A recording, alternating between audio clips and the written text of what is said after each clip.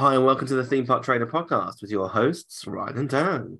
Hello. This week we are continuing our tour of World Showcase, and we are on a little route round. We started in Mexico, moved into Norway, and now we have traveled across many a sea to get to China. So we're going to go into a bit of a history of the Pavilion and go through some of the restaurants and locations that you can visit in your journey around the country. So sit back, relax, and enjoy the podcast. Each of us has a dream, a heart's desire. It calls to us. And when we're brave enough to listen and bold enough to pursue, that dream will lead us on a journey to discover who we're meant to be. All we have to do is look inside our hearts and unlock the magic.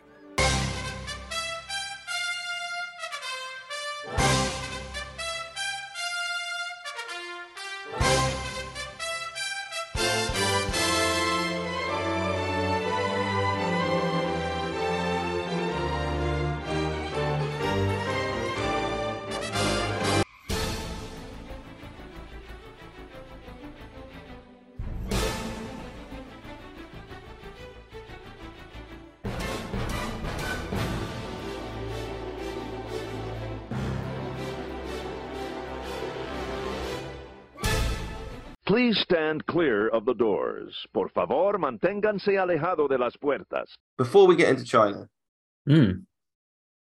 I would like to say one thing to our listeners. Okay. We were right. Poseidon's Fury is a terrible attraction, and Universal have finally admitted to it. I've seen many people on Twitter going, how could they do this? Yeah. Don and I watched a Tim Tracker video yesterday where he literally, this past week, when they announced the news that it was closing, I think it's May 9th, it's its last day. Yeah. He went to visit it and recorded the whole thing. Okay, for posterity. It's terrible. Even positive Tim Tracker said it's dated. Yeah.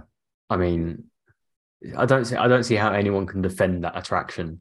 It's just shocking. It's terrible. Yeah. I don't feel like it was ever, like, even when it wasn't dated, like, even when it was bad. Like it was never a good attraction. No, I think that the attraction that was probably all right in the Lost Continent was the Sinbad show, which it's been closed for a number of years now. Yeah.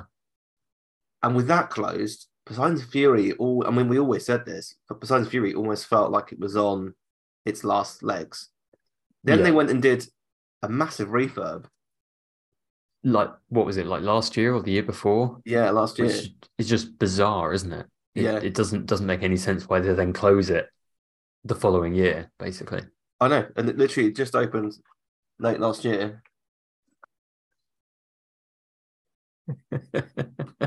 Don is gathering the cast of Toy Story in the background. It's being gathered behind me.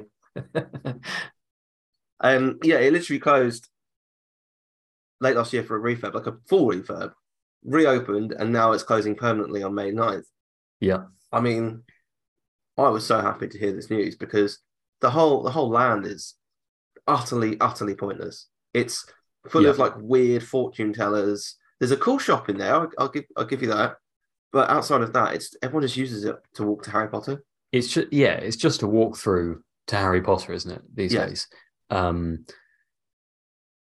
So much so that when I said to Donna it was closing, she was like, "Well, how are people going to get to Harry Potter?" Yeah. there is a bridge the other side from Jurassic Park. But so that's like, someone that goes to the parks fairly regularly was like, well, how am I going to get to Wizarding World? Yeah. That's literally all it's there for. It's a walkthrough. Yeah. I mean, I guess because obviously they haven't said what they're going to be doing with the land as a whole. Going forward. The biggest rumor, right, is Legend of Zelda. Okay. Is that based on anything, or is that just pure speculation? It's pure speculation. It makes sense in a way because Universal has the rights to Nintendo. Mm-hmm. We know Universal's strategy is to spread their biggest IPs out across several parks. Right. I mean, it makes sense, doesn't it? Because then you're kind of like people who want to do that, interact with that franchise has to go to every park. Yeah. And Makes I perfect think sense. Legend of Zelda would be good because Epic Universe has got Mario and Donkey Kong. So they've got the Yoshi ride, they've got the Mario Kart ride, and they've got the Donkey Kong Coaster, which from aerial photos looks like that's going to be great. Right. So you've got the 3 kind of Mario and Friends properties in Epic Universe. Legend of Zelda has nothing to do with Mario, has never interacted with Mario. I know people are going to be going, well, what about Super Smash Bros? That's different. That's not that actual characters. That's like figures that come to life. So it's not actually a crossover kind of thing. Right. So Legend of Zelda would make sense because it has nothing to do with anything else. Some people have been saying Animal Crossing. I think that is just that's pure speculation. I think Legend of Zelda makes more sense. Animal Crossing, I can't see it working in that space. Yeah, I mean, it's right next to Zeus. It doesn't make sense to put 2 kid areas right next to each other. Yeah, I mean, obviously, like Animal Crossing is massively popular, and it was particularly popular because it came out like at the start of COVID, didn't it? Yeah. I don't know about pinning a land on it. No, I think Legend of Zelda makes more sense, but importantly, Universal has announced nothing yet.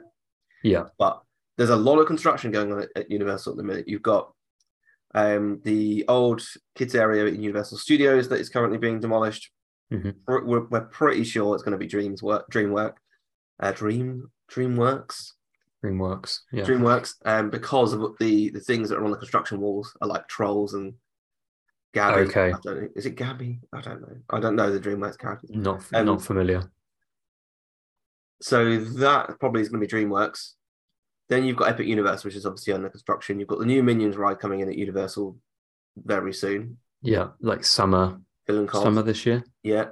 And then you've got this now huge space where you combine the Sinbad show building, Poseidon's Fury, and the Mythos restaurant, which everyone defends, and I thought it was all right. Close all of that, including Mythos, and you've got yourself a very nice looking bit of land to do whatever you want with. As long as it's not Dom and Friends Fast and Furious, I really don't care what they do with it, because anything is better than what's there now, in my opinion. They're doubling down on Fast and Furious. Yeah. And they're going to open an attraction where you get in a car and you launch off a ramp from one park to the other park, like Harry Potter-esque. But yeah, Fast and Furious supercharged. Super jump. Super jump. Takes you from islands into Universal Studios. Well, because Don said to me, well, that doesn't make sense to put Nintendo in there because it makes sense with Wizarding World because you jump between the two with Hogwarts Express, which is like why I was like, well, if it's Legend of Zelda or Pokemon, it does make sense because they don't have anything to do with Mario. Yeah, they don't interact with each other, do they? So it's going to be interesting to see. They've not announced anything, but I'm interested to see what comes next because we can be 100% certain that it's going to be better than what's there now. Oh, yeah. Well, 99% certain. I'm going in at 100. If they put Fast and Furious in there. Okay, yeah. With the caveat that it's not Fast and Furious. Yeah, I mean, I can't imagine they would. No. Based on the reception of the Fast and Furious attraction. No. It will be interesting to see. I wonder if that Fast and Furious attraction is popular with Chinese visiting guests. Oh, because they enjoy the film. Because they're like massively popular in China, aren't they? It's where it makes most of its money these days. Yeah, I mean, I feel like in the cinema the films are enjoyable.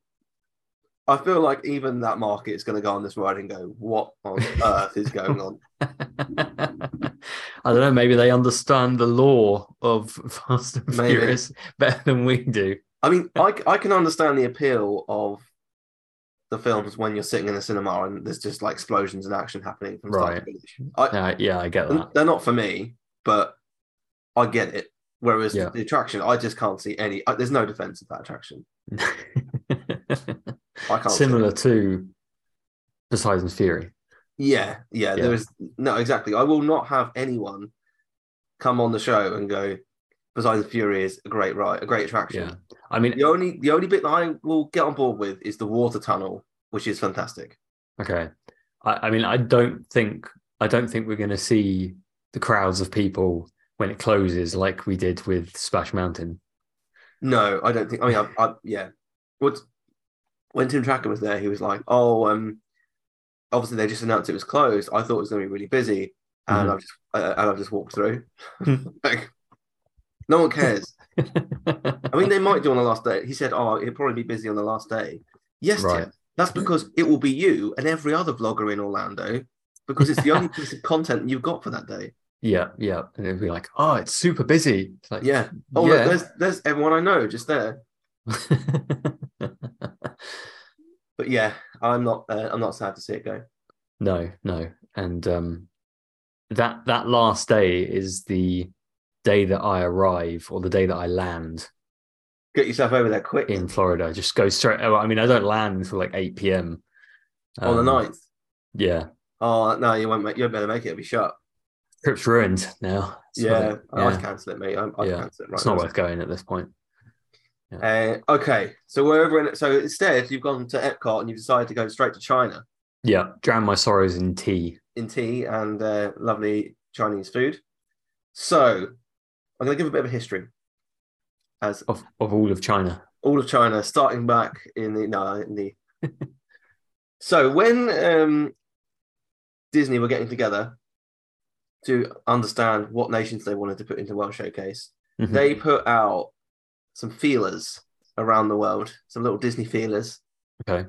Sounds a bit dodgy, that, but at the time, they put 2 feelers out to 2 countries that you would not expect in the late 70s, early 80s. They were China and, at the time, the Soviet Union. 2 communist countries that completely go against the beliefs of the United States of America, but Disney wanted cultures from around the world. So both apparently liked the idea. Okay. However, the Soviet Union said that their communist ideals have to be presented in the Pavilion. Right, okay. To which Imagineers said, absolutely not. What are you, you crazy Soviet sons of bees? The Cold War's back on. Nixon, I'm not a crook. I think they got off. I think they got off lucky. Yeah. In recent events. I think they did. Yeah, I think they did. But apparently, China made no such demand about inserting their communist ways into the Pavilion. So they were kind of more than happy to present their ideas of, their representation of architecture, heritage, culture, and leave politics completely out of the mix. Which the Imagineers were like, sounds great, China. Let's have you on board. Yeah. How much are you going to pay us? Yeah, how much are you giving us? We will take your communist money, but we do not agree with your communist beliefs. So I think one of the things to talk about to start things off is kind of as you hit the water's edge, there is a load of rocks. As you're going in? As you're going in, where the Joy of Tea is, okay. There's a rock formation, which is actually kind of, I think it's still there. At least it was there. But it's on the water's edge. But they kind of, this is based on like the Chinese belief that unusual rock forms brought inner peace and serenity. So that's why there's like a few unusual rocks on the water's edge of World Showcase Lagoon in China. And then you have the Joy of Tea, which I've never bought anything from, but given that we're kind of here at the minute, let's talk about the World of Tea. Yeah. I will say that probably the Joy of Tea, not the World of Tea. I will say of all the pavilions so far, China's on the edge of being racist in all of the things that they've named. I mean, the Joy of Tea is it's literally everything, though. I mean, Nine Dragons. The Joy of Tea gets away with it. Yeah, I think 9 Dragons Restaurant, Lotus Blossom Cafe. I think my favorite is House of Good Fortune. Yeah, I don't feel like any of these are names that they use in actual China. Yeah, I could be wrong. but I Yeah, don't feel like they are. It feels very Americanized naming. yeah, it feels like, how are we going to name this that sounds Chinese? Oh, throw Yeah. in a dragon, throw in a lotus blossom, throw in some fortune cookies. So the reason why Joy of Tea is there is because tea was discovered in China. Okay. So, and I'm giving a bit of history, like we're going into detail here. According to popular legend, in 2737 BCE, Emperor Shennong okay. Yeah. was boiling water when a leaf from a nearby shrub fell into his pot and the hot liquid extracted its delicious flavor. Whether that's true or not, I highly doubt it. But tea plays an integral part of Chinese culture and history, and the beverage is considered one of the 7 necessities of life, along with fire. I shouldn't be laughing at that. Along with firewood, rice, oil, salt, soy sauce, and vinegar. Okay. Okay. I don't know. I mean, I'd say I don't know why I laughed at that because the Brits are probably We probably have worse people a for tea. very different list. Vinegar's probably on there as well, but Tea, facts, salt, vinegar, chips, Brexit, and Stella. Um. So that's why the stand is there. Right. Okay. I feel that the tea thing. Hmm. If something fell in your drink and it turned your drink a funny color, I don't feel like I would drink that. Don't feel like I would. Things were different in 2737 BCE, Dan. Yeah. It does make you wonder with all these things, all these like random discoveries, how they came about. How many people died eating something that they shouldn't have done? Like something different fell in the other guy's tea over there. Well, yeah, all it took is like a mushroom, and he died. Yeah, he died, but the leaf guy was okay. Yeah, well, think about things like blue cheese. Mm. Someone thought, my God, this is covered in mold. Oh, I'm mighty hungry. I'll give it a go. I bloody love blue cheese, though, to be fair. And next to Joy of Tea, whether or not it's still there, I'm not sure because I don't remember this detail, but it was originally there. Is a bicycle. And okay. The reason the bicycle is there is because it's like incredibly important to Chinese culture. I thought you were going to say incredibly stereotypically racist. Well, most people in China use that form of transportation for commuting. Right. So the reason that is there is to kind of signify basically that's like the bicycle is a huge cultural impact on the country. That's why it's there. I can't see. I'm on Google Maps because you can get a bit of street view on Google Maps. Yes, I can't see it's there, but I don't know when it was there at one point. This picture's from 2016 by the looks of it. So maybe they've taken it away because idiots were starting to get on it and try and take probably. it. But drink it was around there. The world and just be like, oh, I'm gonna cycle. Oh, gonna cycle around the world. Get the next Stella. So while we're at Joy of Tea, let's talk about Joy of Tea. Okay. On the menu currently, so we've slightly covered the history. We're going to go to present day for a second. Pork egg rolls for $4.95. Now I have had these actually, not from Joy of Tea, but from the other location. Very nice. Okay. Very nice. It doesn't feel like the obvious accompaniment to tea. Yeah. No, I do agree with that. I mean, maybe I'm wrong. Maybe they love dipping a egg roll in their tea. What is we go with the biscuits. What is your perfect accompaniment for tea? I mean, it's got to be like a biscuit, like a hobnob or something, isn't it? A plain hobnob? As in like no chocolate or plain chocolate? No, like as in a plain no chocolate. Oh, okay. I'm going dark chocolate. Okay, no, all right. I was about to end the show there, actually. I'll accept dark chocolate. Mine's a milk chocolate hobnob. But okay. I think you'd be insane to choose the non-chocolatey version over the chocolate. I don't mind the non-chocolatey version. I don't mind it, but I'm not going to choose it. What, given the choice? If you had a little plate with plain ones, dark chocolate ones, milk chocolate ones, the plain one's going to the dog. Yeah, I mean, to be fair, it's the only one the dog can eat. So that's true. Yeah, I was giving the chocolate one to the dog, I'd be in trouble. Well, I wouldn't be, but the dog would be. Yeah. So you've got pork egg rolls, you've got bubble milk tea. I mean, bubble tea has made its way over here now, and there's The Yeah. craze is absolutely ridiculous. I've never had it. I don't know if you have. You? I've not tried it. I think it's quite sugary. Right. So I Okay. don't. I've just not tried it, but I've Yeah. heard one of our friends does drink it, and it says it's amazing. So, so you've got the bubble milk tea. You've got honey hibiscus Hibiscus. Yeah. iced tea. You've got jasmine or oolong tea. Jasmine. I mean, this is where I'm like, jasmine tea. Get out. Get in the bin. Get in the bin. Where's my English breakfast, Ryan? Well, I was at afternoon tea, stereotypically British, Yeah. a couple of weeks ago, and I had a jasmine, which I didn't know. One of the biscuits that I have, like the cakes and biscuits that I got, was shortbread, and I was like, oh great, I like shortbread, perfect for dipping in tea. Actually, Right. dipped it in my tea, ate it. It was jasmine shortbread. Tasted like I was eating Okay. flowers. I was like, oh, like just put this in the bin. just way to ruin a bit of shortbread. That. Yeah.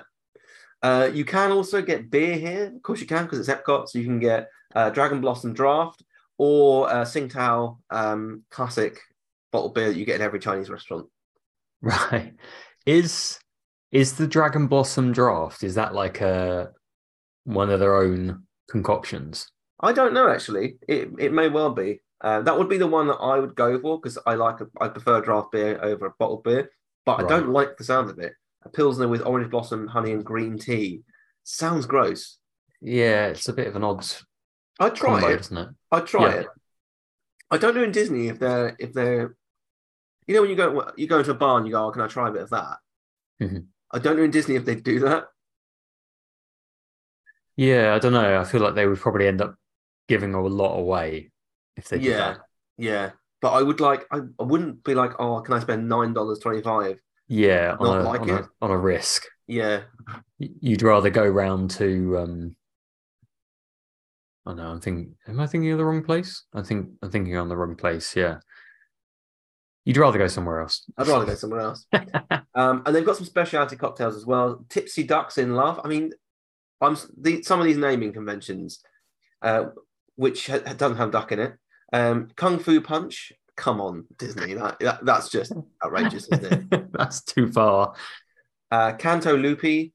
Honey Hibiscus Hard Iced Tea, which is the same tea as before, but with rum and just with rum. And then a Mango Gingerita, which sounds odd, but there we go. So there's a few options at Joy of Tea. Not for me, really, but I'd try a couple of things there for sure.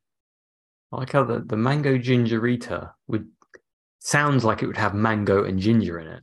Yes. And yet it just says with vodka and light rum. So unless they're flavored vodkas and flavored rums. Oh, maybe.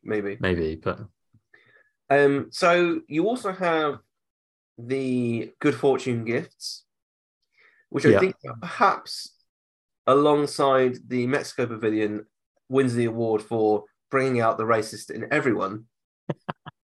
Including you. I did wear the hat. Yeah, I did wear the hat. Hey, when in China. Yes, when in China. Yeah. I mean, it's literally got. It has those sort of like hats. I don't know what they're called. No, they must have a specific name. But they have those hats front and center, don't they? Outside. Bamboo sun hat. Okay, they really hit the description there, didn't they? Well, that's why I googled it. That might be wrong, but that's what popped up. That's what I found in 2 seconds. Okay. And then they've got like the little sort of like, I don't know what they're made of, like paper umbrellas. Oh, sort of thing. Yeah. And then they've literally got a proper umbrella that's like a panda. Yes, and then you have like the weird puppets as well, which I always see people playing with them. I've never seen someone buy one. No, I can't imagine. It's one of those things like you put the hat on, nobody buys it. Like you wouldn't. You imagine like an American buying that hat and then taking it home and wearing it around their local town. I know, yeah. I mean, I have seen, and I tell you what, it's usually early to mid-20s white American girl buy the umbrellas. Oh yeah. I have seen those being bought, and it's usually a white male that's trying on the hats. Myself included. I did take a photo. So it's a weird shop. Never bought anything from there, but it's there if you're into stereotypically Chinese gifts. Yeah. On the south boundary of the China Pavilion, there's a stone and tile wall that kind of separates the garden from the walkway. I don't know if anyone's kind of seen it, but it looks like a wave, and the reason that is it's supposed to look like the back of a dragon. So there's a little Imagineer detail there that I think is. Do you mean sort of like on the way out, basically? Yeah. It's right. It's one of these things that's subtle, mm-hmm. which a lot of the rest of the pavilion isn't, which I quite like. What else? You like that it is subtle, I assume. I like it's subtlety, yeah. Yeah. So you also have this huge kind of gate, like as you're walking into the actual pavilion itself, mm-hmm. which is a reproduction of the one found at Summer Palace, which is 9 miles north of central Beijing. The original Summer Palace began construction in 1750 and covers an area of 1.8 square miles. The, again, original Summer Palace contains lake, hills, gardens, pavilions, halls, and temples. And the purpose was to provide an escape for royalty so they could rest and entertain in lavish style. I mean, what were the royalty doing before that? I mean, I suppose back in that's communism. Maybe fighting in wars. Right. Summer Palace today is open to the public and is a popular tourist destination. And actually, I've got a photo of the two, and they are very, very closely. The one in Epcot and the one in near Beijing is very close. Right. Then you have the Chinese gardens, which are inspired by the ones in. I'm going to definitely get this wrong. Suzhou, which is a large city close to Shanghai. Okay. And then we have. What else do we have? I'm trying to give a brief history so that I'm not sending people to sleep. But people want in detail. See, damn well get in detail. Yeah, exactly. I will say I'll give you a little story about a plant. Yeah, I think you're starting to lose people at the run.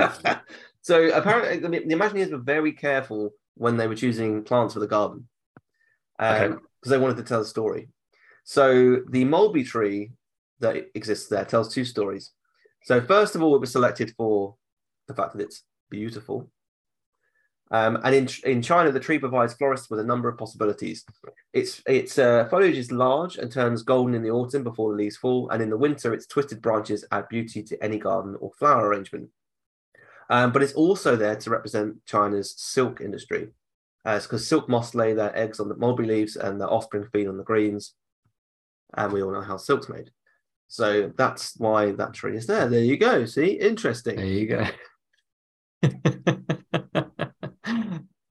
I'm sorry, Maybe. Ryan. You were right. Maybe.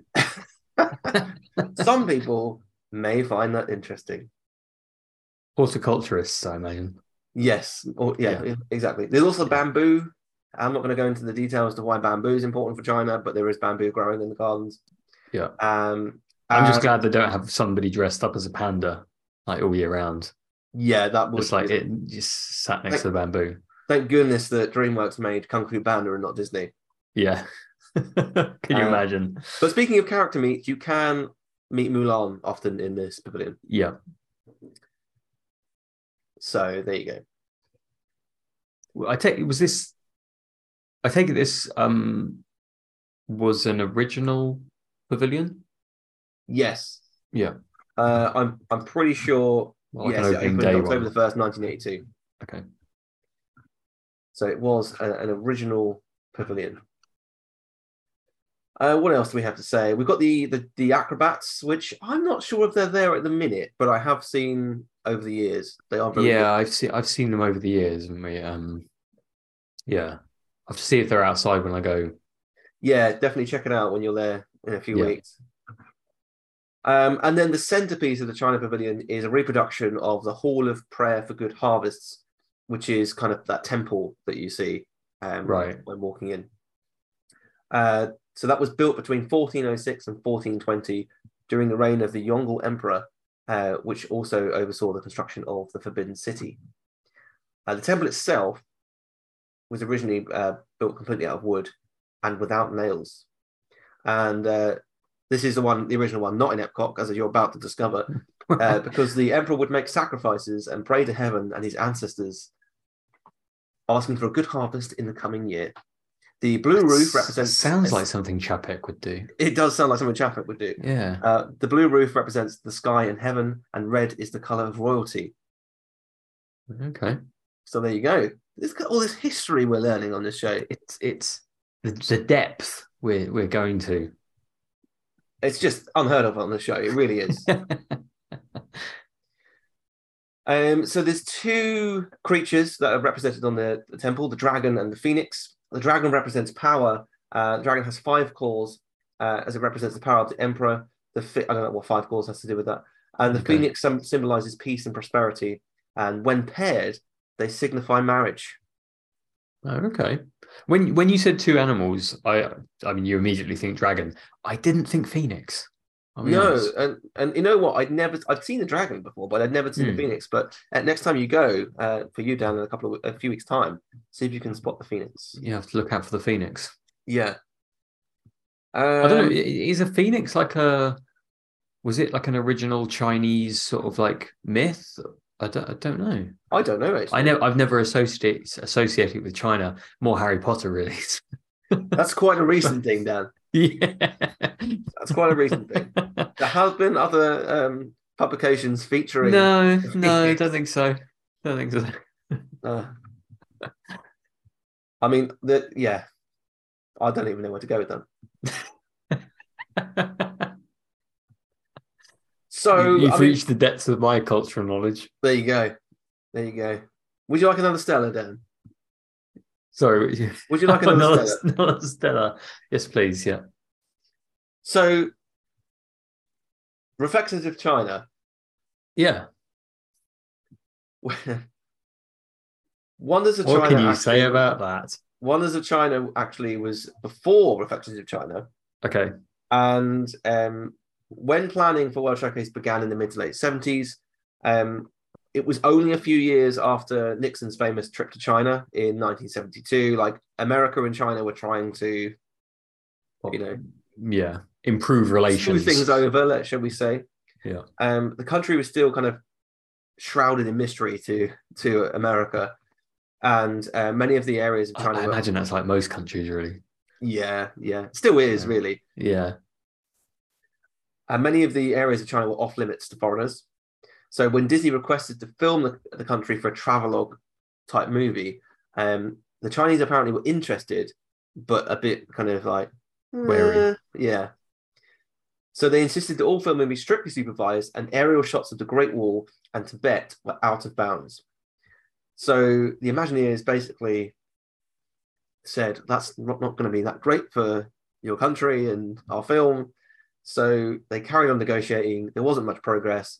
And this is great. In a last-ditch effort, Disney sent a final contingent to meet with officials to see if they could loosen up some of the restrictions placed upon them. They concluded the negotiations with a special showing of the movie Fantasia. Apparently, this Disney classic seemed to do the trick, and arrangements agreeable to both parties were worked out. Wow. So they basically gave him a copy of Fantasia on VHS. I'll be honest. Disney were negotiating with me and they ended negotiations by showing me Fantasia, I'd be like, get out. I know it's the technology behind Fantasia is incredible, and how they did it and how they made it is incredible. The film itself is boring. It's really boring. You can't. It makes you wonder, like, how did that convince them? I don't know. I mean, I don't entirely. It makes you wonder why they weren't allowed to take aerial pictures of the Great Wall. That seems like an odd limitation. No, I don't know. But yeah. So the Disney film crew scoured China for 2 months, scouting locations to be included. Filming began in autumn 1981, and the crew returned in the winter of '82 to capture the seasonal changes. The Disney crew was the first Western film group to shoot in many areas of the country. When aerial shots of sensitive areas were required, the Disney director relayed his desires to the Chinese counterpart. Then only Chinese film crew would go aloft and film the sequence. Once back on the ground, the footage was reviewed by the American crew, who would decide if the task had been achieved or if a second or third take was needed. So filming wrapped up in the spring of '82. To make the movie more interesting and sound less like a travelogue one might see on TV, an ancient poet, Li Bei, was added into the mix. He acted as a narrator and educator, but his dialogue was limited. I mean, So that was Wonders of China. That was Wonders of China, which was shown until March the 25th, 2003. Okay. On May the 23rd of the same year, a new film incorporating segments from the original movie, that's why it still looks terrible. Right. Okay, that explains it. And new footage recently shot premiered. The new version of the movie was shortened to 12.5 minutes. It was originally around 19 minutes. Wow, okay. Which is way too long. Yeah. And showed glimpses of Hong Kong and Macau. All of the scenes of Shanghai were completely replaced.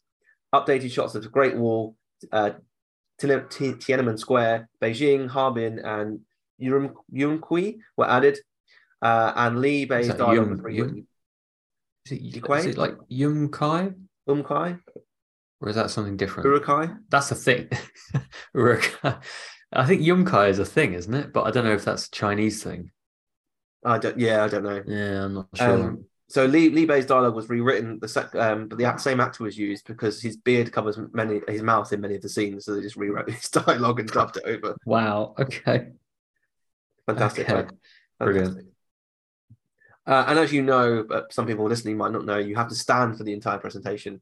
They have those like weird handrails that you're not allowed to sit on, but everyone does. Yeah, or well, you sort of like lean on them, don't you? You lean on them, like leaning. Yeah. It's an odd. I mean, there's no seats because you'd fall asleep. Well, I guess it's because you have to. The idea being that it's like circle vision or something, or whatever they call it, isn't it? Where you the idea being that you're sort of looking all the way around. So obviously, if you were sat down, it'd be more difficult. Yeah. I guess that's the reason. But yes, yeah. And then they've also got the Street of Good Fortune, which is where you get some of the little stands that are kind of at the back of the pavilion, and the quick service location is located around there as well. And the House of Good Fortune as well. And the House of Good Fortune. So the Street of Good Fortune with the House of Good Fortune. Yes, you're quite right. The House of Good Fortune is the main shopping part. Not to be mistaken with Good Fortune gifts. No, I feel like they're using good fortune far too much. It's too much, isn't it? I mean, even once is too much, to be fair. Yeah. So in terms of what you can find in the shop, you can find kind of vases, lanterns, jade plants, teas, like a lot of Chinese tea, Chinese wines as well, jewelry, kind of all sorts really. A load of other stuff. None of it appeals to me personally, but that, I think, is all of the history of the Pavilion that I'm willing to impart my research and limited knowledge of with you listeners. We do have two things that we've not gone through. Actually, three things. One is what on earth is going on with the current show. What, Reflections of China? Reflections of China, which was due to shut actually in 2020 and be replaced with Wondrous China, but that has since been delayed to this year as part of EPCOT's 40th anniversary, which I've still heard nothing on. As far as I know, though, it's been done, so I'm not quite sure why it's not opened. Right. So is the attraction closed at the moment, like entirely? Or... No, I believe it is. I believe it is open. Oh, what, open with Reflections of China? Yeah. Oh, okay. I'm pretty sure it is open. We're just double checking. Just fact checking, live fact checking. Live fact checking. Yeah, it's open. Okay. So it is due to be replaced, but it was due to be replaced 3 years ago and it still hasn't been. Right. That does ring a bell. that they were Yeah, going to. because They were like, I remember going, oh, I'm going to see a new show, and then it never came to life. yeah, because what was it like? It was probably around the same sort of time that they said about the French show that I can't remember, Oh yeah, Impressions of France, yeah. where they sort of said that they were going to be changing that and, you know, mixing it with Beauty and the Beast. No, not Beauty and the Beast. Was it Beauty and the Beast? Yes, Beauty and the Beast. Yeah, Yeah. Okay. Well, as soon as I said it, I was like, that doesn't make any sense. yeah. Yeah. But I guess France, isn't it? Yeah, I guess it was. They sort of announced a load of show changes, didn't they? Was O Canada changed as well or updated Oh, to Canada has 4K? been updated. Yeah. Yeah. So yeah, Wondrous China. It's like all I found on it is that it's coming this year, but I don't see anything concrete from Disney on this year. It's Right. just speculation from people. Makes you wonder, like if it was planned for 2020, you would assume that they would have already filmed it by then. Yes, I think it has been filmed. And I guess they delayed it from 2020 because obviously the parks were closed and things like that. It was COVID that delayed it, but I don't know why it hasn't opened now. They've probably delayed it even more just because, like, well, we can just bundle it under the 40th anniversary, can't we?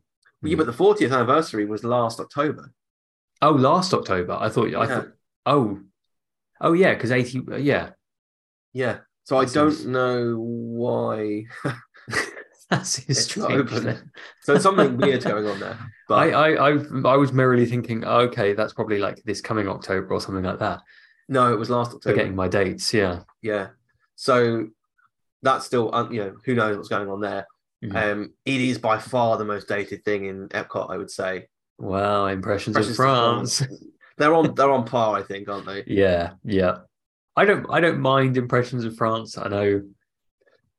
It definitely China seems very racist in my mind when I see that poet. Yeah, and the way he looks. I know that they looked like that back in wherever it was, but it just doesn't sit right. No. Do you do it every time? No. Yeah, I can't say I do it every time. I'll probably do it this year. Mainly because you've not been in a while, to be fair. Yeah, we haven't been in a while. We probably will end up doing it this year, I would have thought. Plus, as it's going to be changing. Yes, well, maybe. Maybe. Yeah, we'll see the next time when we go whether it will actually have been changed. But yeah, I can't say I do it every time. No, I don't. So I think the last two things to talk about in this pavilion are the sit-down restaurant and the quick service location. I've been to both. Okay. Let's talk about Nine Dragons first. That's the sit-down restaurant. Yeah. So a lot of people say this is fairly bang average sit-down restaurant. Donna, my wife, would be one of those people. I remember enjoying it, and I'd go back there. I would go back there. Okay. But there are better places to eat in Epcot, and this is the problem, right? The Cellier being the one you're talking about. The Cellier being, top. Well, yes, but also I'm often there during the Food and Wine Festival, and it's difficult to go and have a full sit-down meal when maybe I'm in Epcot 3 or 4 times in 2 weeks, probably 4 or 5 times, but I'm only maybe eating maybe 6 or 7. Yeah, I mean, we were literally talking about it yesterday. We were like, when we next go, and Donna was like, we're probably going to be in Epcot way more than any other park, and every other day. That's not just because of me. That's because I think, right? Yeah, and it beats Magic Kingdom at the minute because it's got, and we said it before, Frozen, Figment. There's Figment meet and greet coming soon. You've got what else? The Donald Duck ride, which she loves. You Ratatouille, not that she's a particular fan of that at the moment. She will be, I think, though. Yeah. Spaceship Earth, which she likes. Living with the Lamb, which she likes. Finding Nemo, which she likes. Moana's about to open. Yeah. Mickey and Friends meet and greet is coming back. Well, you say about to open, it's like fall, autumn 2023, isn't it? And also, I say about to open. It's some waterfalls. It's a walk through with some jumping water. It looks pretty pants for the amount of time that's spent on it from what they've shared so far. Yeah. But I wonder whether with the introduction of that, whether that will then prompt them to close off the jumping water sort of round near Figment. Oh, they better not. Well, it wouldn't. I mean, whether that's almost like I can't imagine they're just doing it just for the purposes of moving the jumping water. But if they were to change that area, which they desperately need to, They do. then people won't be entirely up in arms because they're removing the jumping water, because there will be jumping water in the Moana section. Yes, I mean, I mean, I don't know if you've seen the latest rumors. I mean, we're literally just putting a massive rumor right in the middle of a history show about the China Pavilion. But the latest rumors for Magic Kingdom are that Frontierland is going to be turned into Port Orleans. Oh, I saw something about not this. Port Orleans, not the hotel Port New Orleans. New Orleans. Yeah. My Disney World brain is on. The thing is, I knew what you meant. Yeah. But to other people, they might be like, what is he talking about? To New Orleans, and will potentially even incorporate pirates into that, which makes sense because in Disneyland, it includes pirates. So you'll have obviously Tiana's Bayou Adventure, potentially pirates, and a replacement for Country Bear Jamboree. Thank the Lord if they do that. Yes. Frontierland will be no more. Right. And this is all rumor, like nothing is concrete at this stage. Big Thunder Mountain will be in a new desert area, which is yet to be named, which will include Big Thunder Mountain and an attraction or something based on Encanto and Coco, I believe. Okay. So kind of like a desert area incorporating those two, which I could see working, and you split it in two. It kind of. This is why, like, you're like rumors, because obviously, like Encanto and Coco, are they Mexico based? Encanto, are they both? No. Is it not? I don't really know much about Encanto. No. Where is Encanto based? I don't know. Is it South America somewhere? I think it's South America. Yeah. Oh, okay. Colombia. Ah, right. Okay. So I've not seen it, so I can't.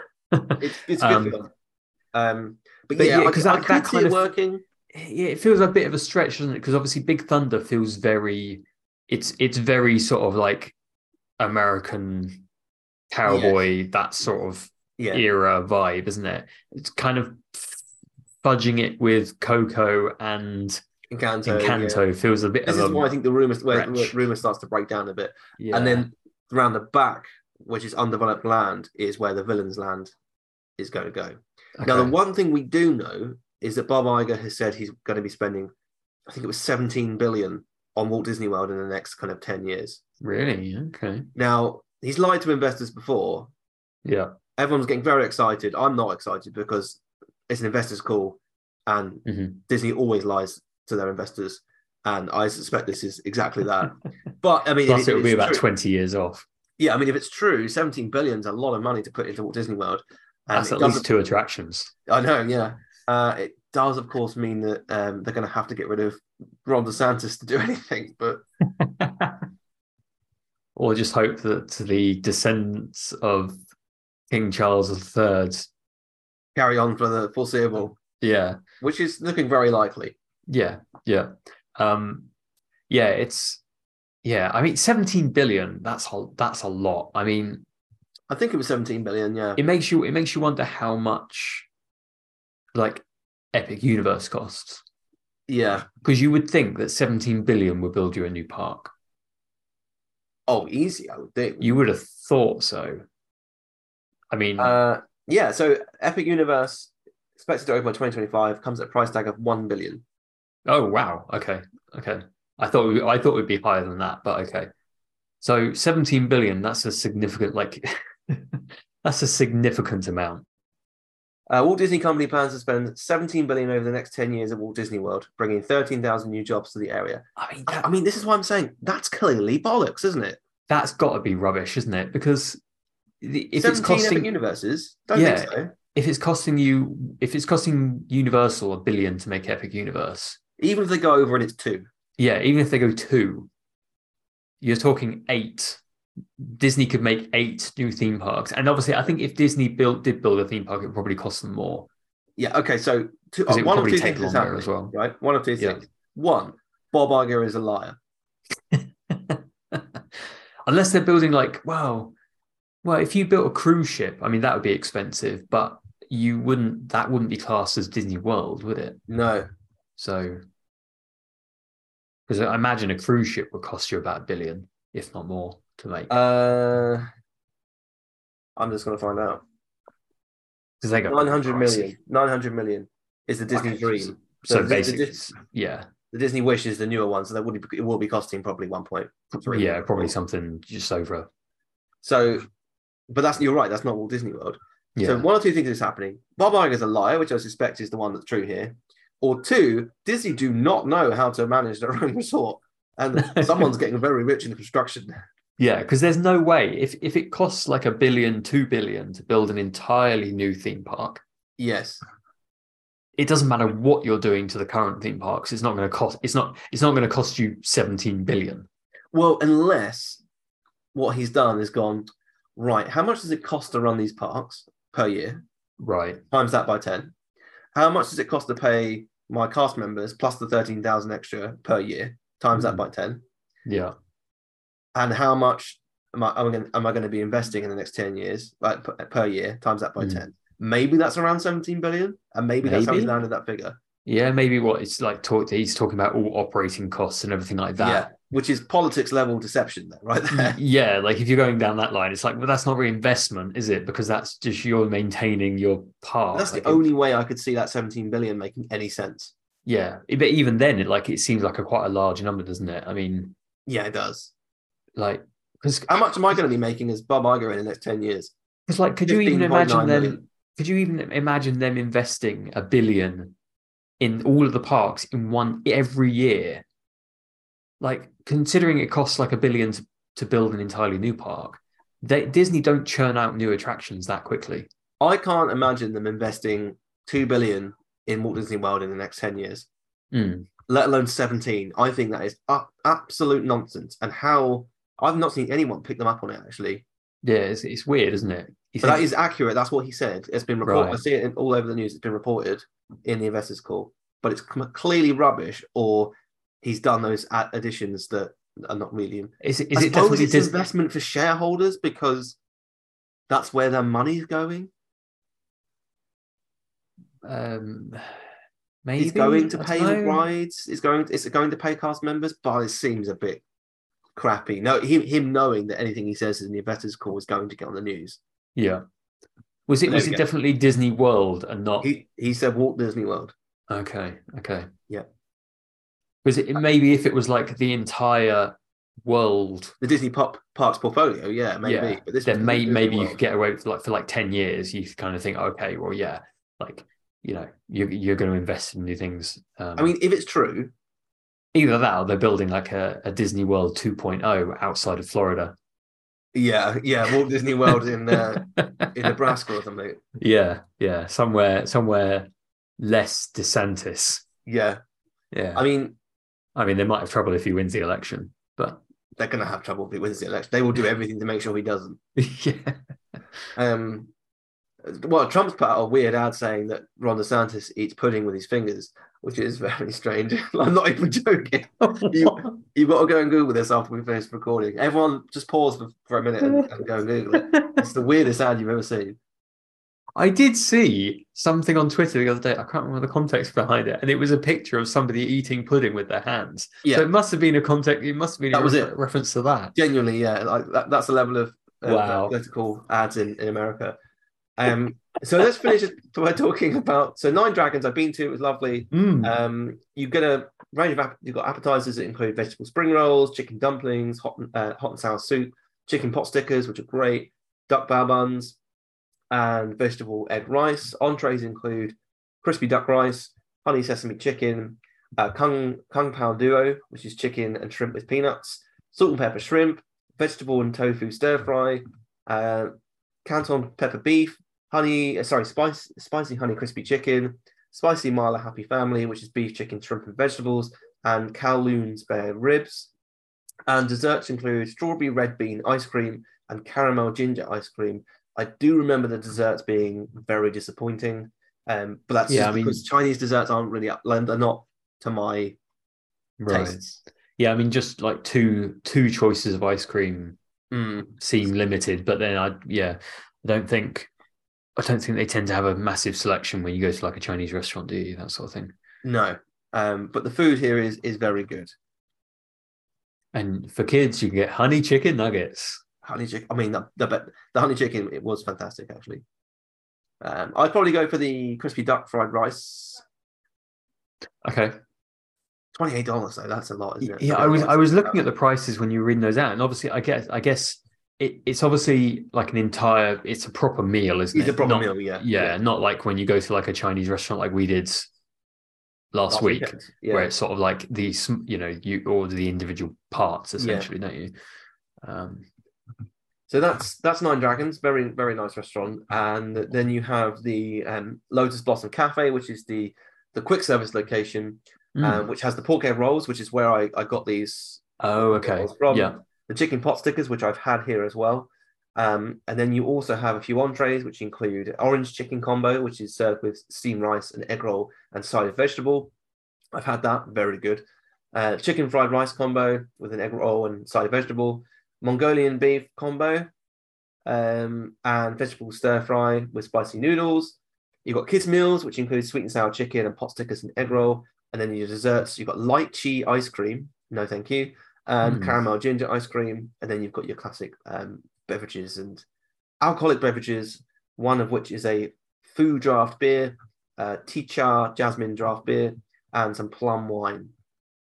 So the food selection, I think, actually is very good in China. Obviously, if you like Chinese food, even more appealing. But I've eaten both locations, and I would eat in both locations again. Okay. Yeah. It feels a little bit weird to have Mongolian beef combo.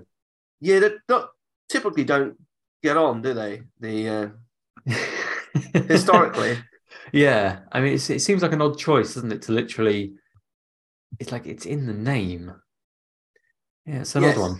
it is very strange not to have kind of another entree option there. But Yeah. I've had the chicken pot stickers, pork egg rolls, and the orange chicken combo. And for the orange chicken combo, you get a lot of food for $14.50. So I would definitely Nice. have it again. Yeah, they seem well. Obviously, they're more reasonably priced, but then obviously it's a smaller portion you're going to be getting. Yeah, Do you remember this is going to be a very hard question? Do you remember how many pork egg rolls you get? I think it's two. Because you go to the Joy of Tea Yes. and they're 30 cents less, and you get two. How strange. Yeah, so like here they're 5.25, and it doesn't say how many you get, but the Joy of Tea they're 4.95, and it tells you get two. I'm pretty sure it's two. Okay. Maybe they're Yeah. not. Maybe what they do is they make them here, transport them over to the Joy of Tea, which is why they're slightly cheaper because maybe they're not as fresh. Yeah, but surely it'd be the other way around because they've got transportation costs. Yeah, you're right. You're right. That would be my only explanation for it. But Yeah, there are odd things that that's rather happen like strange. this in the past. Yeah. I know in Universal a few weeks ago, someone was saying, I think it might have been John actually, who we've had on the show before, Oh was yeah. saying there was an item that he found in one location was exactly the same as the other location, but was more expensive. Oh, I think okay. it was something vegan. I mean, he'll be sending me a tweet right now as soon as As soon as he hears hears it. it to Yeah. clear up exactly what it was. But yeah, it's very strange that sometimes you get this, but it may be slightly different. I don't know. Could be. I mean, it could. Yeah, as you say. I mean, it could be slightly different ingredients. Yeah. I mean, you would assume. I mean, maybe there's more overheads in the quick service location, therefore they charge you more for it. Mm-hmm. But it seems like an odd choice because it's like, well, if you want your pork egg rolls, just walk 100 meters, Yeah.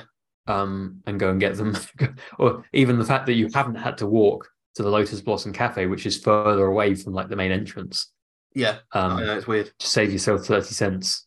It's very strange. But yeah, that was a brief-ish history of the China Pavilion at EPCOT and some details on where you can eat and drink and where you can shop. I hope you've enjoyed today's episode. If you have, please do leave us a review. We very much appreciate it. And we will see you again next week. Ah, there you are. And just in time. There's a little matter I forgot to mention.